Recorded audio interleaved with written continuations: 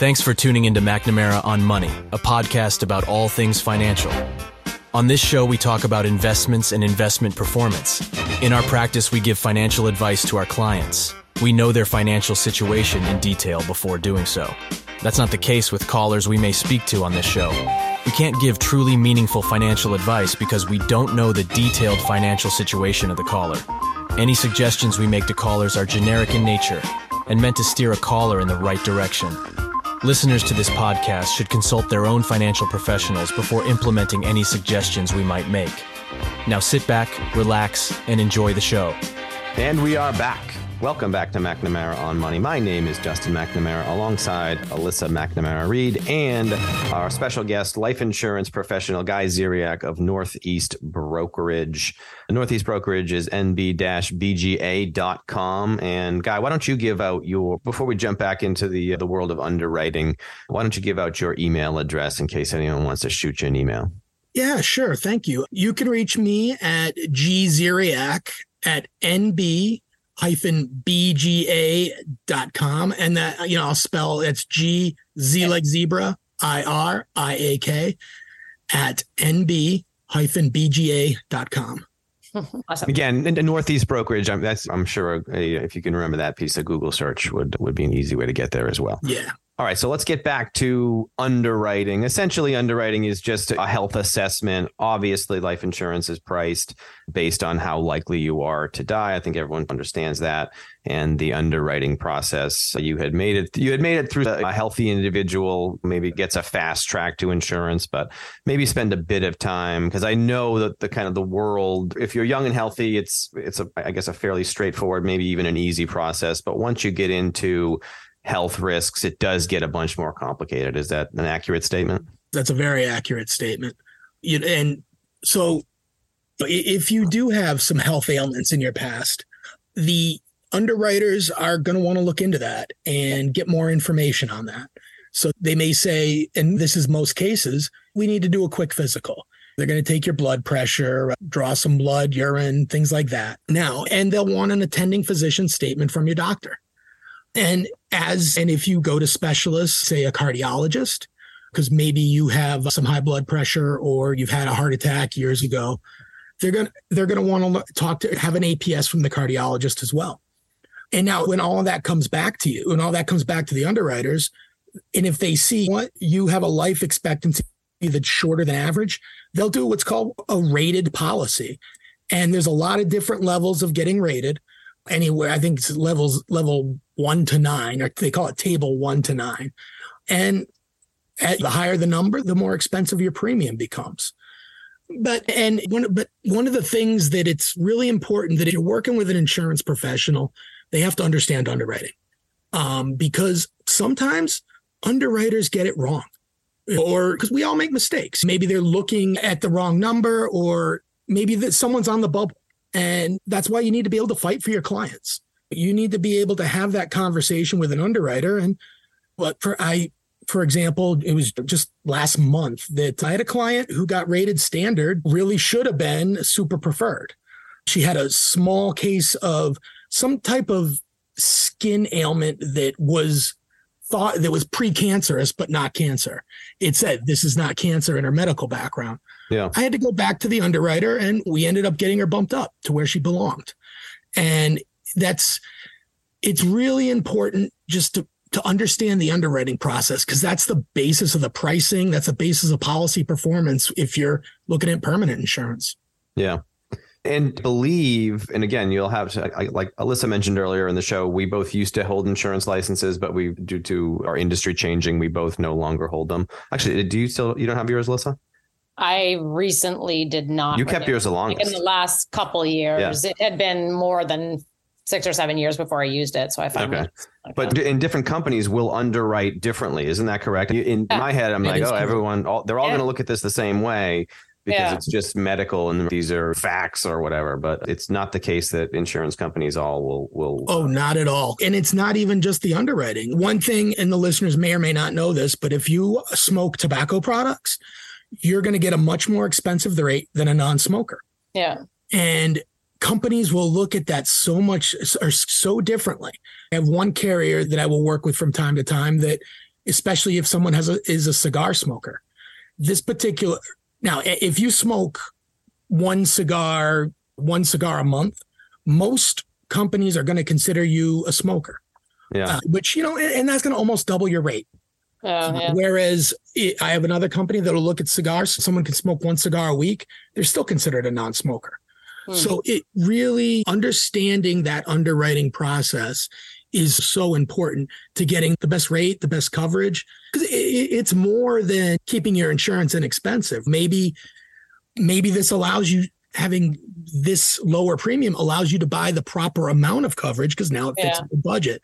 So it's really, or if you're looking at a permanent policy and you want the cash value to perform well, then it is very important to get underwriting. That's one of the benefits of working with someone like yourself. You can represent multiple different companies and versus working with just one company or someone who's just an agent for one company. So it's nice to be able to have someone to shop it around. Yeah. Being a broker versus being an agent. Yep. Yeah. So can we talk about, I don't know if do you have any more on underwriting, Justin? I wanted to I just wanted to, So I think I did work with a client just as an example. I just said, oh, hey, you need some insurance, right? They were having a kid and we did a rough calculation on the numbers. And I said, here you go. You can go to SBLI or something like that. And I sent them off and they come back to me a while later and they said they were declined. I won't say why they were declined, but it was a recreational habit. Yeah. And the company just said no. Full on no. And so I called, this is before I knew Guy, I called another insurance broker and they said, oh, send them over to me and and we can work with them on that. And all they did was apply to a different carrier. I don't think they didn't get the super preferred rate, but it was the difference between no insurance and you are able to get insurance coverage, and it wasn't overly expensive to the point where they just decided not to buy it. It was just a little bit more expensive. And one company just said a flat out no. And the other one said, all right, here's your insurance. And it cost this much more, which it seemed, again, to me, it was very stark and a reason why certainly expertise is warranted in a lot of these cases, right? Sure. Yeah. And going back to the recreational activities, which are very common these days. Right. And now legal. Assuming what Justin is talking about. Yeah. I mean, and if these insurance companies have changed their views on cannabis considerably. They're going to have to as it becomes more legal and more common. Yeah. And it used to be 20 years ago, it was basically a knockout. Yeah. Okay. But now there are companies that out there that if you use edibles 10 times a month, you can be considered a standard non-smoker if all the other health lines up. Yeah. Okay. Or if you're smoking less than twice a month. Yeah. You'll still be a standard non-smoker. Okay. And again, that depends on the carrier. Right. Yeah. Interesting. Okay. Well, I'm eager to switch gears and talk about term versus permanent and where suitable and combining policies and stuff like that. Are we okay to switch gears, Justin? You bet. Yeah. Yeah. Can we just focus on one sort of segment of the population, right? Like the most common segment, in my opinion, that would be seeking out life insurance, or the parents of young children or parents of children that are dependent on themselves, that are dependent on them. We've talked about a little bit about term insurance and permanent insurance, right? Term being much less expensive type of coverage, but it only lasts a period of time. Many people would outlive that period. And then there's permanent insurance that's designed to last forever, more expensive type of insurance, but can build a cash value and can have it indefinitely, assuming you make all the premium payments, et cetera.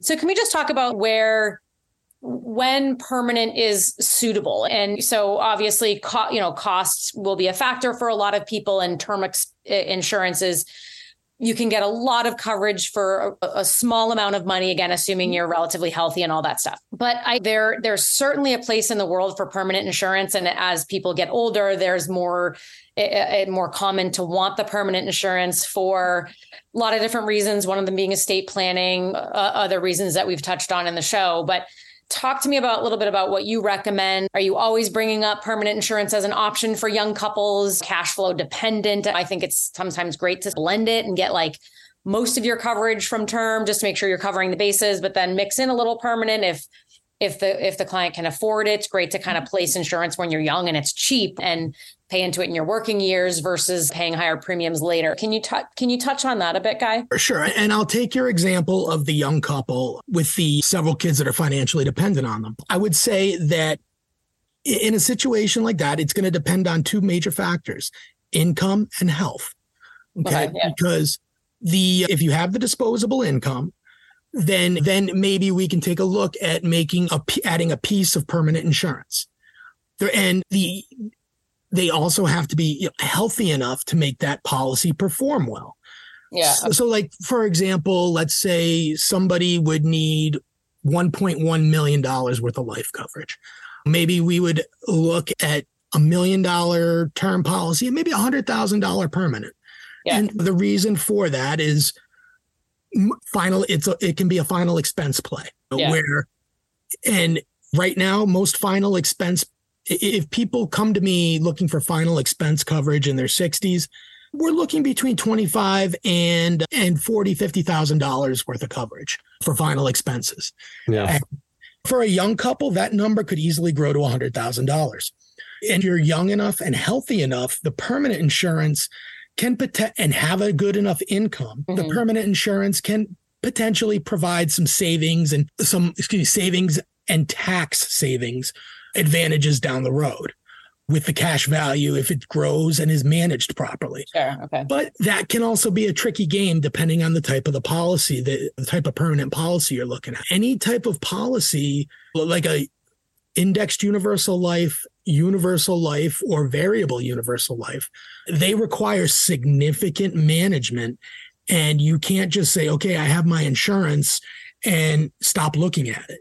That's like what most people do, by the way, it seems. Yeah. So I talked about insurance 10 years ago. I don't want to talk about it anymore.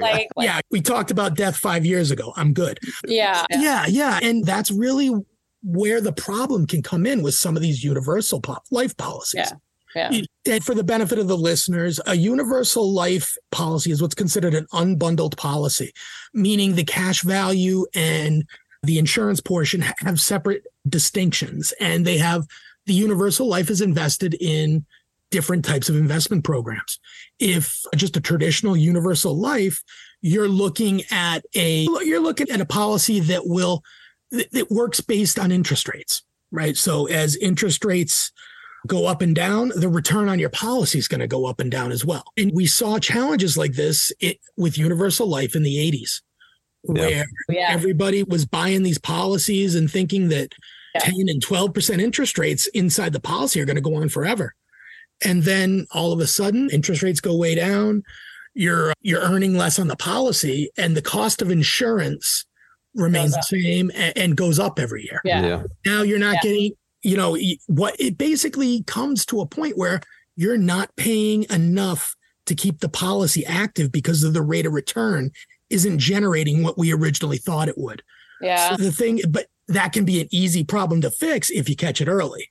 Can we just back up and explain for our listeners, like in the world of permanent insurance, forget about term for a minute, in the world of permanent insurance, there's all different types. Sure. But there's basically, correct me if I'm wrong, Guy, there's basically like whole life, which is like very structured, has certain guarantees associated with it, will perform in a very predictable way. You have to hit certain payments and the policy is going to perform like the way that it's sold to you, right? Then there's this other type of policy, like what you're calling universal policies. And then there's like variable universal, and there's all different types, right? Yep. Indexed. So then there's this other type of policy, which is, it's like very fluid, right? And it performs differently based on interest rates or rates of earnings, premium payments. Things change as you get older, cost of insurance, stuff like that. And it's the type of policy that's not, maybe there's like minimum guarantees, but it's projected. You can like project or estimate that it will perform in a certain way, but you're making some assumptions and things change and it has to be reevaluated, or people can like risk losing their policy, or their cash can dwindle very quickly. So it has to be babysat. It has to be managed, which is very different from the world of whole life insurance, which doesn't need to be babysat at all, as long as you're making a premium payment. Yeah, that was actually very well said, Alyssa. I used to be an insurance professional, Liz. Yeah. I always tell my clients, I speak insurance very well. I don't sell it, but I do speak it pretty well. Yeah. And you're 100% right. If you purchase a whole life insurance product, it will typically be more expensive than these universal life products. Yeah. Yeah. You're paying for the guarantees. You're paying for the predictability of it. And there are many policies out there that if you own them for 15, 20 years, the dividends become very significant. Yeah. And I also heard you mention something during the first segment about it's nice to have that whole life asset down the road when you're in retirement to use for down markets. Unfortunately, because you can draw on that cash value as you get older and take loans against it.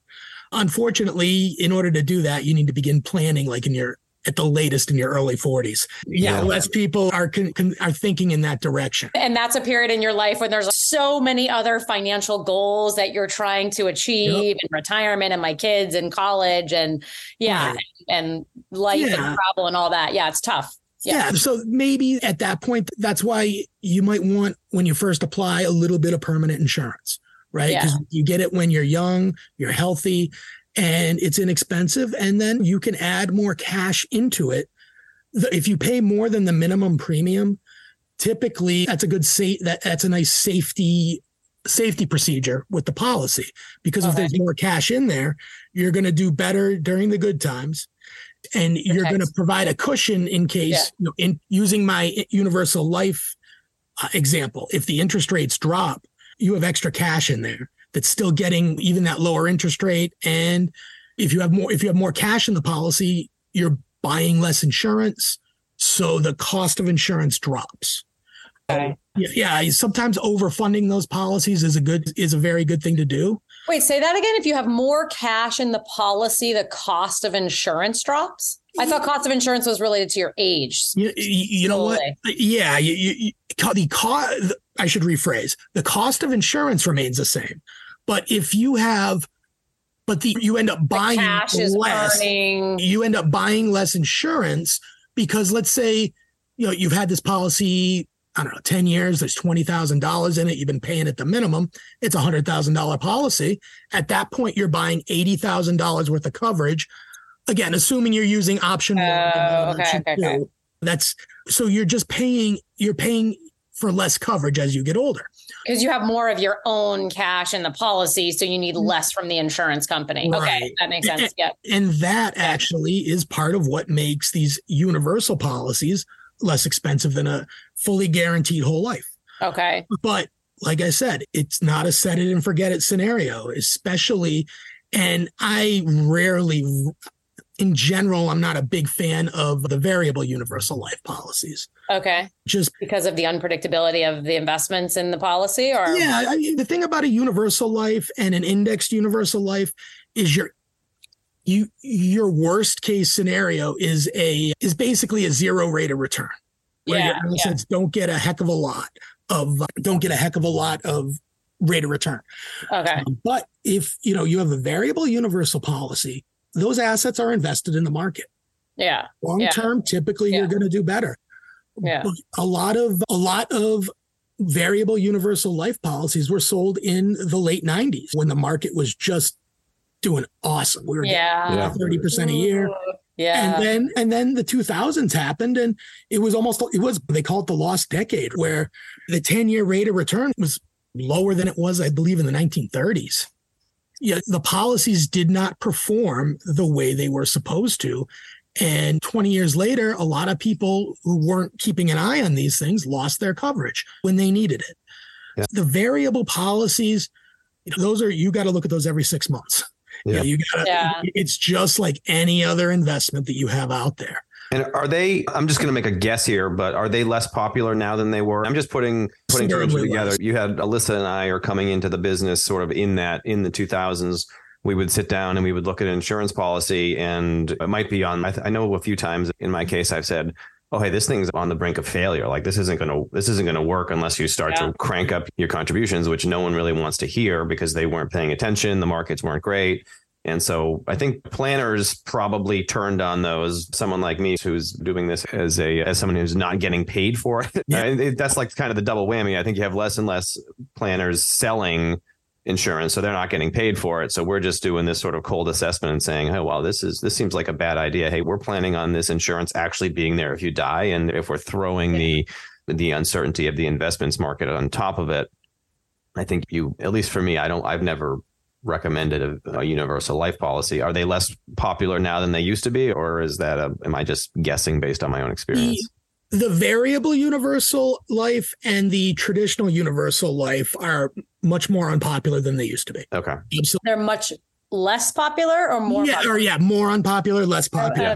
They're less popular now. Okay. I seem to run across several. I was actually wondering if you were going to say the opposite. I feel like I've seen several maybe like variable policies recently, but yeah, maybe. Yeah, the variable policies that I've seen were all sold prior to 2010.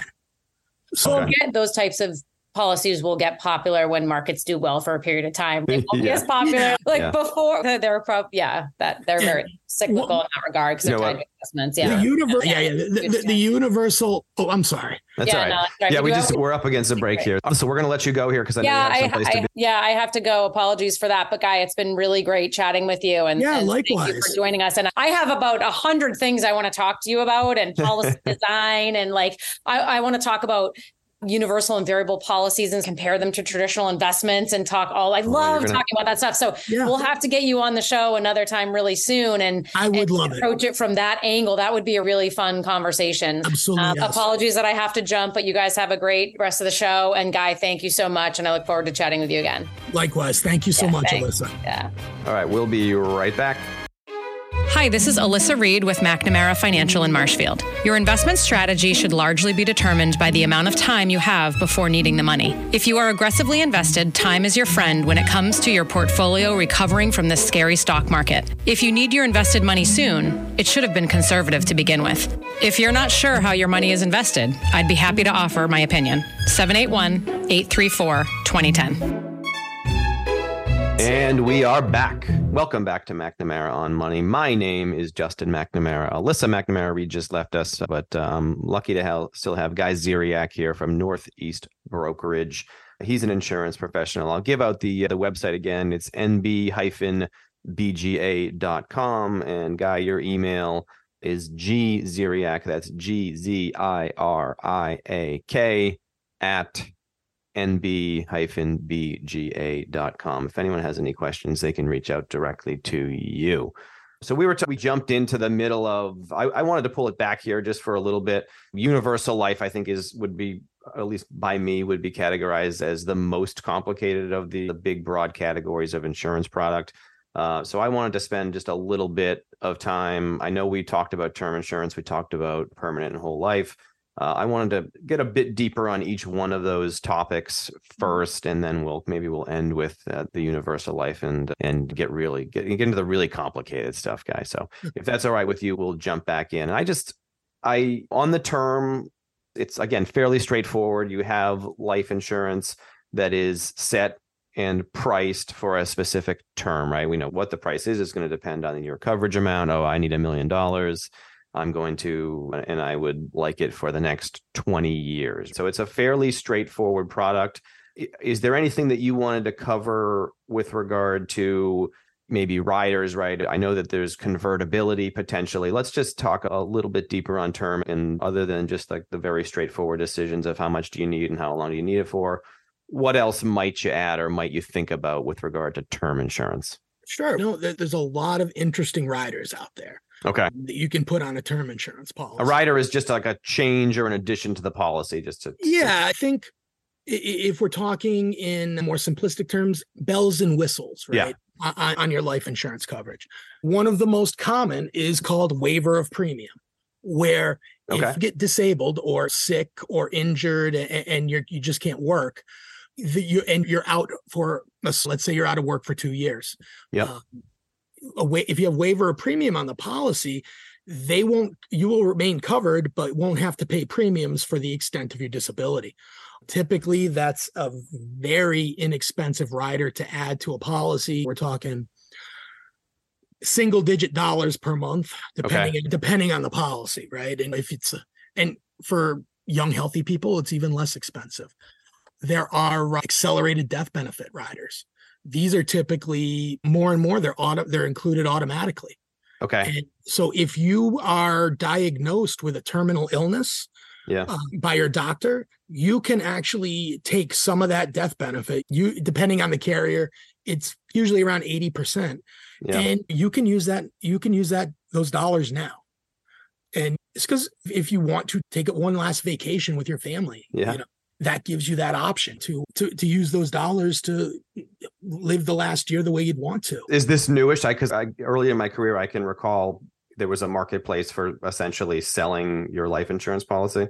I don't know. I wonder if it's probably because people decided, hey, I need some money and I'm terminal. Yeah, it is. And there is still a market for selling life insurance. Okay. They're different animals. Yeah. Yeah. Let's not maybe go down. Yeah. I don't want to open a can of worms here. That could go sideways. We're running out. That's maybe its own a separate show. That is a separate show. Yeah, and so other riders. I do want to talk about convertibility because that's one that's maybe interesting and a potential solution to, all right, I know I need term insurance now, and I'm not necessarily thinking about my future with regards. I'm just trying to get through us parents with young kids. We're just trying to get through those next 20 years because we got a lot going on. So why don't you talk a bit about convertibility and explain it? Yeah, sure. Convertibility is the ability to convert a portion or all of your term insurance into a permanent policy. Yeah. They're available on most A-rated term policies right now. Oh, A-rated as in for healthy folks? No, actually, A-rated is in company quality. Okay. Every insurance company out there gets a rating. And based on their claims paying ability, how flush they are with capital, and a number of other things. And now, I personally will only work with companies that are A-rated. Okay. Because there's, because you want the company to be there when the person potentially dies. Yeah. Exactly. When at the end of the day, when you're buying any type of insurance, you're buying a promise, right? Yeah. A promise that company's going to be there when you need them most. So working with companies that have been around 150 years, that have always paid their claims, that's the right way to go. Now, in terms of convertibility, that is now every carrier and every term policy, depending on length, is going to have their own convertibility provisions. Okay. So, for example, I'm thinking of one carrier, their 20-year term policy, they'll let you convert it to any permanent policy on there that they offer up until about year 15. Okay. Right? And then after that, they have one type of, which basically is a guaranteed universal life policy that they'll allow you to convert to. Okay. Every carrier will have their own convertibility privileges. And it is important to, when you're buying term insurance and you're thinking down the road, I may want something permanent. It's really important to understand those convertibility privileges, because they can be the difference between being able to have permanent insurance and not. Because one of the benefits of convertibility is that you don't have to qualify health-wise again. If you have a 20-year term policy and 8 years into it, you have a heart attack, once you get out of that hospital and you've done your PT, call your financial professional and convert that thing.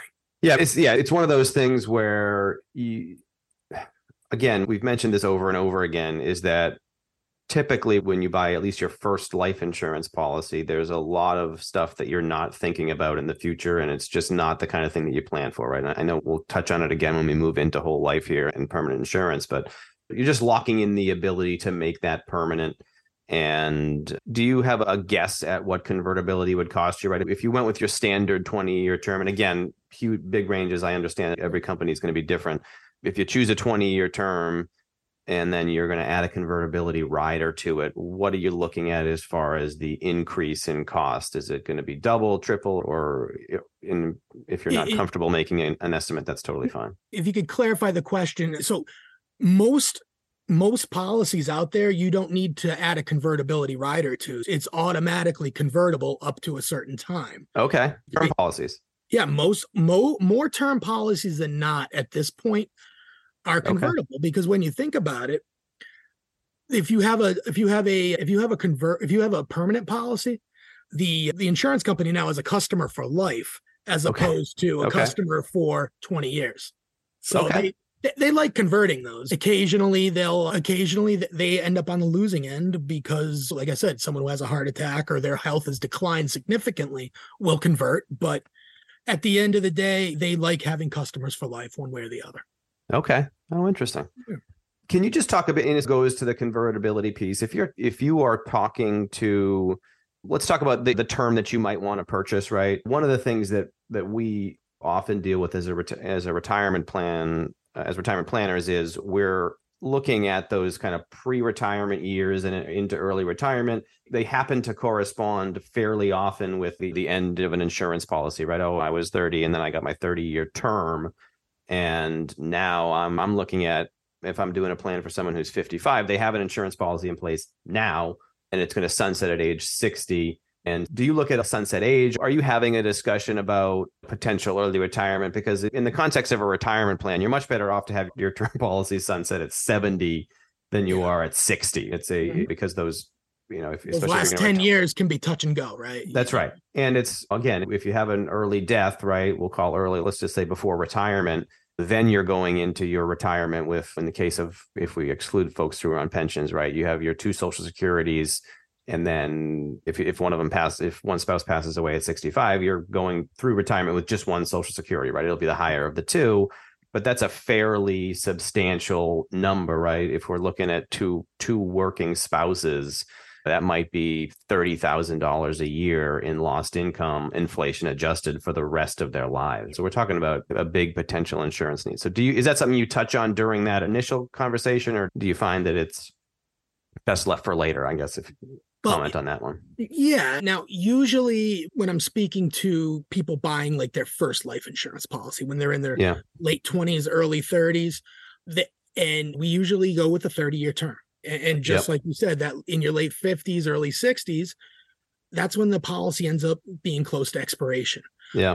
Now, if they can afford it, usually I will, as I was talking about earlier, we'll try and add some permanent insurance in there, just into the mix to see what they need.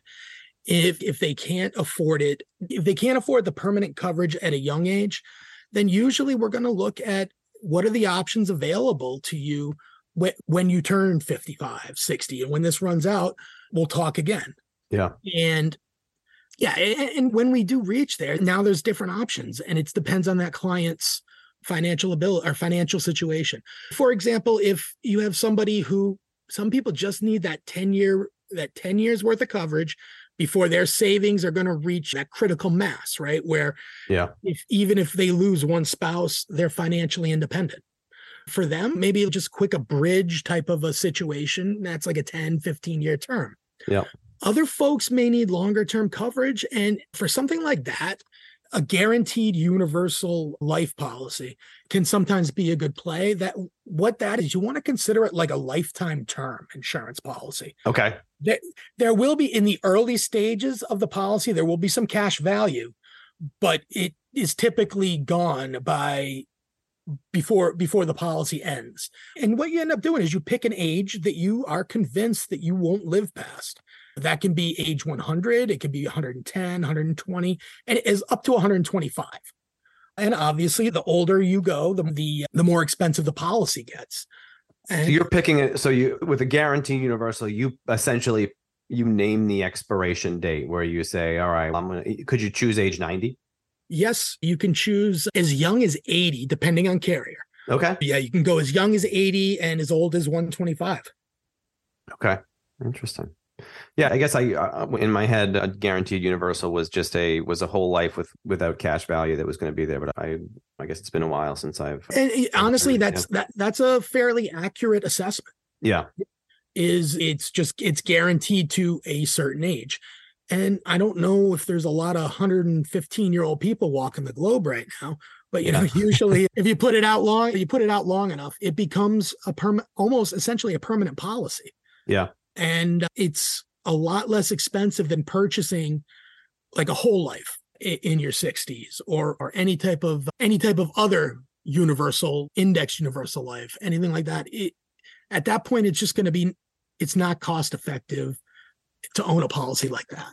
Okay. It's better to focus on something that's guaranteed. Yeah. Can we just jump back to term? The shortest term available, is it 10 years? Or because if you're talking about like a bridging of a gap, and again, I know I go back to retirement planning and early retirement all the time because I spend a lot of time with clients working in that area. There's realistically, right, those early retirement years are you're the most vulnerable in the early retirement years to market fluctuation, because you magnify everything by your life expectancy. And if you might live another 30 years and something goes wrong, that's a much bigger problem than if you might live another 15. If you're just looking to cover a bridge term insurance is it 10 years? Is that the minimum, or are there with most carriers, that's the minimum. Yeah. With most carriers, that's the minimum. A lot of term insurance policies, after you outlive them, they'll continue to cover you on a year-to-year basis. But what that means is you get a huge jump, like 20-year term. Yes. You get a huge jump in year 21. And then as you get older, it gets more expensive every year. And it's not like it's a uniform jump every year either. If you going from year 65 to 66 is more expensive than going from 64 to 65, if that makes sense. Yep. It's like it escalates like if you look at the graph, it starts to slowly up, and then it goes way and up. then the graph eventually starts going almost straight up. Yes. Yeah. Yeah. When you get into like your 80s and stuff. So the 10 or 15 years are the typical bridge policies, I like to call it. Now, there are a handful of other carriers out there that will let you do that. Again, they still have that 10-year minimum, but they let you do odd years. So oh, really? Okay. Yeah. So if you wanted a 13-year term, there's one or two carriers that I know of off the top of my head that'll customize you anywhere from 10 to 30, and there are a couple of 40-year carriers out there as well. But oh, really? Okay. Yeah, the 40-year carriers, you got to be under 30 to even get an offer with a 40-year term. But and it's rare in the industry as well, but they're out there. Okay. Yeah, I guess everything is math, right? And they're probably, the fact that it's 10, 15, 20 it's probably just a function of them trying to save money, right? They don't want to offer price out policy. They don't want to price out 20 different policies. They just want to have their 4 priced out and simplify things, because every change is more administrative cost, and they're all and especially in term, right? It's mostly a lot of times it's just a price fight and who's the lowest. And if you get 2 A-rated companies and this one's going to charge you $1,000 a year and this one's $950, you're probably going to go with the $950, right? Yeah, 9 times out of 10 you will. But sometimes if there's an underwriting concern, or there's one carrier that I'm not sending applications to anymore because they switched to algorithm-based underwriting, and they're still working out a lot of kinks. Oh, okay. So, as in, there's not a person doing it? There's, in the early stages of it, there's not a person doing it. But a person still needs to look over the policy when the algorithms have filtered out some of the other risks. And sometimes algorithms get it wrong. Or other times they lose the documents that you sent in, so you got to send them again, and that's something that interrupts the process for the client. This isn't a fun thing for most people, right? You're talking about death, so you don't want to have them chasing documents or calling their doctor 2 and 3 times to get the doctor to send something out. Right. You want to focus on companies that are going to be smooth. In terms of the term length. In most cases, it is a function of cost.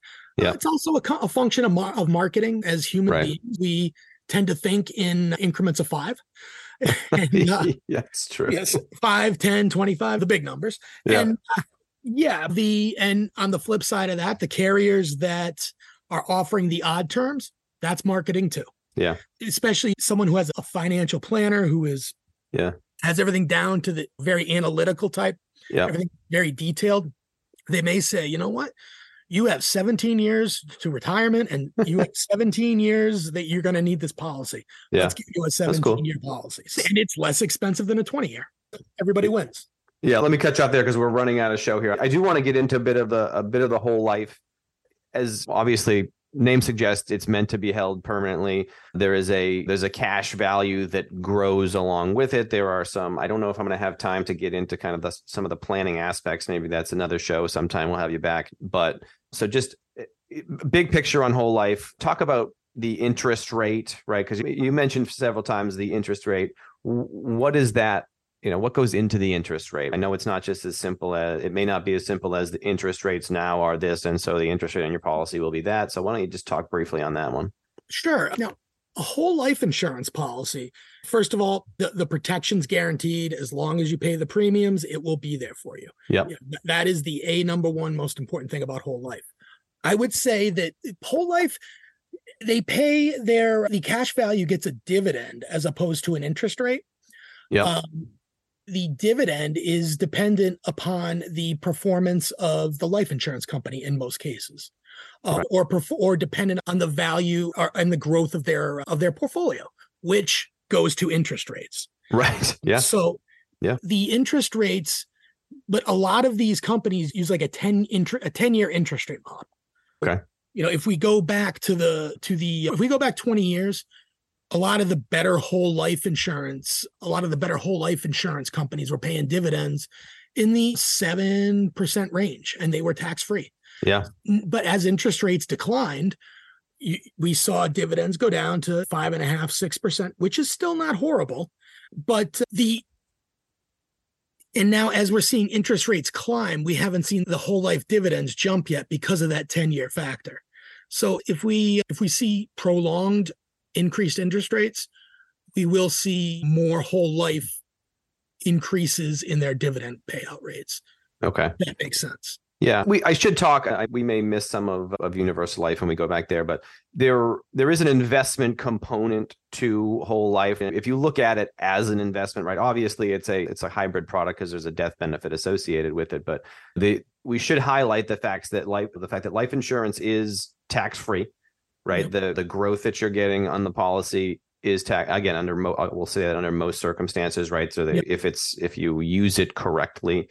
So that the death benefit that you would get would be a tax-free death benefit. You can structure it such that it will fall outside of potential estate taxes as well. And in a policy where you have accumulated cash value, you can take money out of the policy on a tax-free basis, right? You're loaning it to yourself.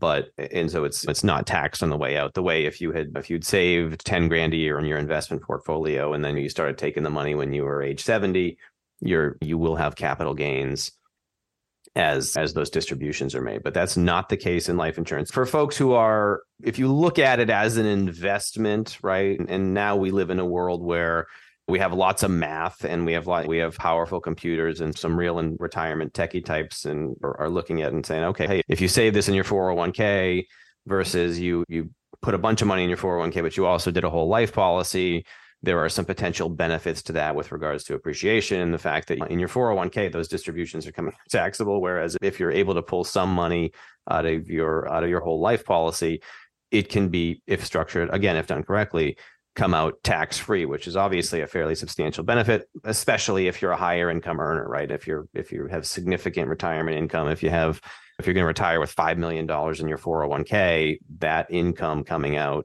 is going to put you in a fairly high tax bracket. So I went on and on for a bit there, but is there anything you want to follow up on with regard to kind of taxability? Yeah, so you're 100% right. If it is structured properly, you can use your life insurance policy as a tax saving vehicle in your retirement. The policy, it's a very narrow lane for that to work properly though. Okay. You have to be healthy. Like you cannot, it's not an efficient way to save money if you're not a healthy person because the cost of insurance is just going to be too high and you won't get the rate of return to justify it. However, if let's say you're a preferred risk, we're looking at something where there's the money that you're investing, the tax savings is going to allow the performance of the investment to justify any insurance fees that you pay, right? Within the policy. Yeah. And the way those withdrawals would work from a tax perspective, of course, if anyone would need any real tax advice, they want to talk to a CPA. Right. Yeah. You also want to start, I should point out, you also want to start early too, right? Because the benefits of that tax, right? As you go through the articles, there's all these disclaimers, right? This can be a good investment strategy, right? So it was if you're healthy and also if you started early enough, which again goes back to the point that we've said over and over here is that if you're starting this program when you're 35 or 40, and healthy, it's the kind of thing that can work pretty well for you. But again, that's to your point. Yeah, that's what you meant. Narrow lane. It's if you're healthy and you can and you're young. Yeah, and you're young and you can compound that tax-free growth over a long period of time, you're much better off than this isn't really the kind of thing you can say, well, I'm 65 now. Let's start building some cash value in my whole life policy. Yeah, you're exactly right. The whole life policy really to get going where it really performs well and becomes that great we have that great income producing vehicle that you're looking for. Yeah. It needs about 20 years to really generate those returns to really be like, wow, this thing is impressive and it's going to be a great asset for me in my retirement. Another benefit of it though is it's what's called a non-correlated asset class. It's not correlated to the market at all. And I know we're running out of time, and I probably just opened up a big can of worms. But yes, you did. No, sorry we can't. that. Yeah, I don't know if we can do non-correlated in the next 25 seconds. Yeah. Basically, it doesn't. Yeah. It's unrelated to the returns of the stock market. That's great. Yeah, absolutely. Yeah, and again, it's very much like a guaranteed investment vehicle, right? Because if you're structuring your policy correctly, then you can say, all right, I'm going to have this asset. And so you could even, now I can be more aggressive in my traditional investments because I don't have to worry about my volatility over here. I think that's maybe another show, and hopefully we can have you back sometime to I would love to really get into that. I had a great time today. I would love to come back. We did as well. Thank you very much. Again, it's Guy Ziriak, Northeast Brokerage. I'm going to give out your email address one more time. It's GZIRIAK @nb-bga.com. Again, that's Guy Ziriak, Northeast Brokerage. My name is Justin McNamara. Thank you for listening today at McNamara on Money, and we will put this up as a podcast on your favorite podcatcher. Just search McNamara on Money. Thank you so much, Guy. I really appreciate it and hope to have you back soon. Thank you very much. I enjoyed being here. All right, take care.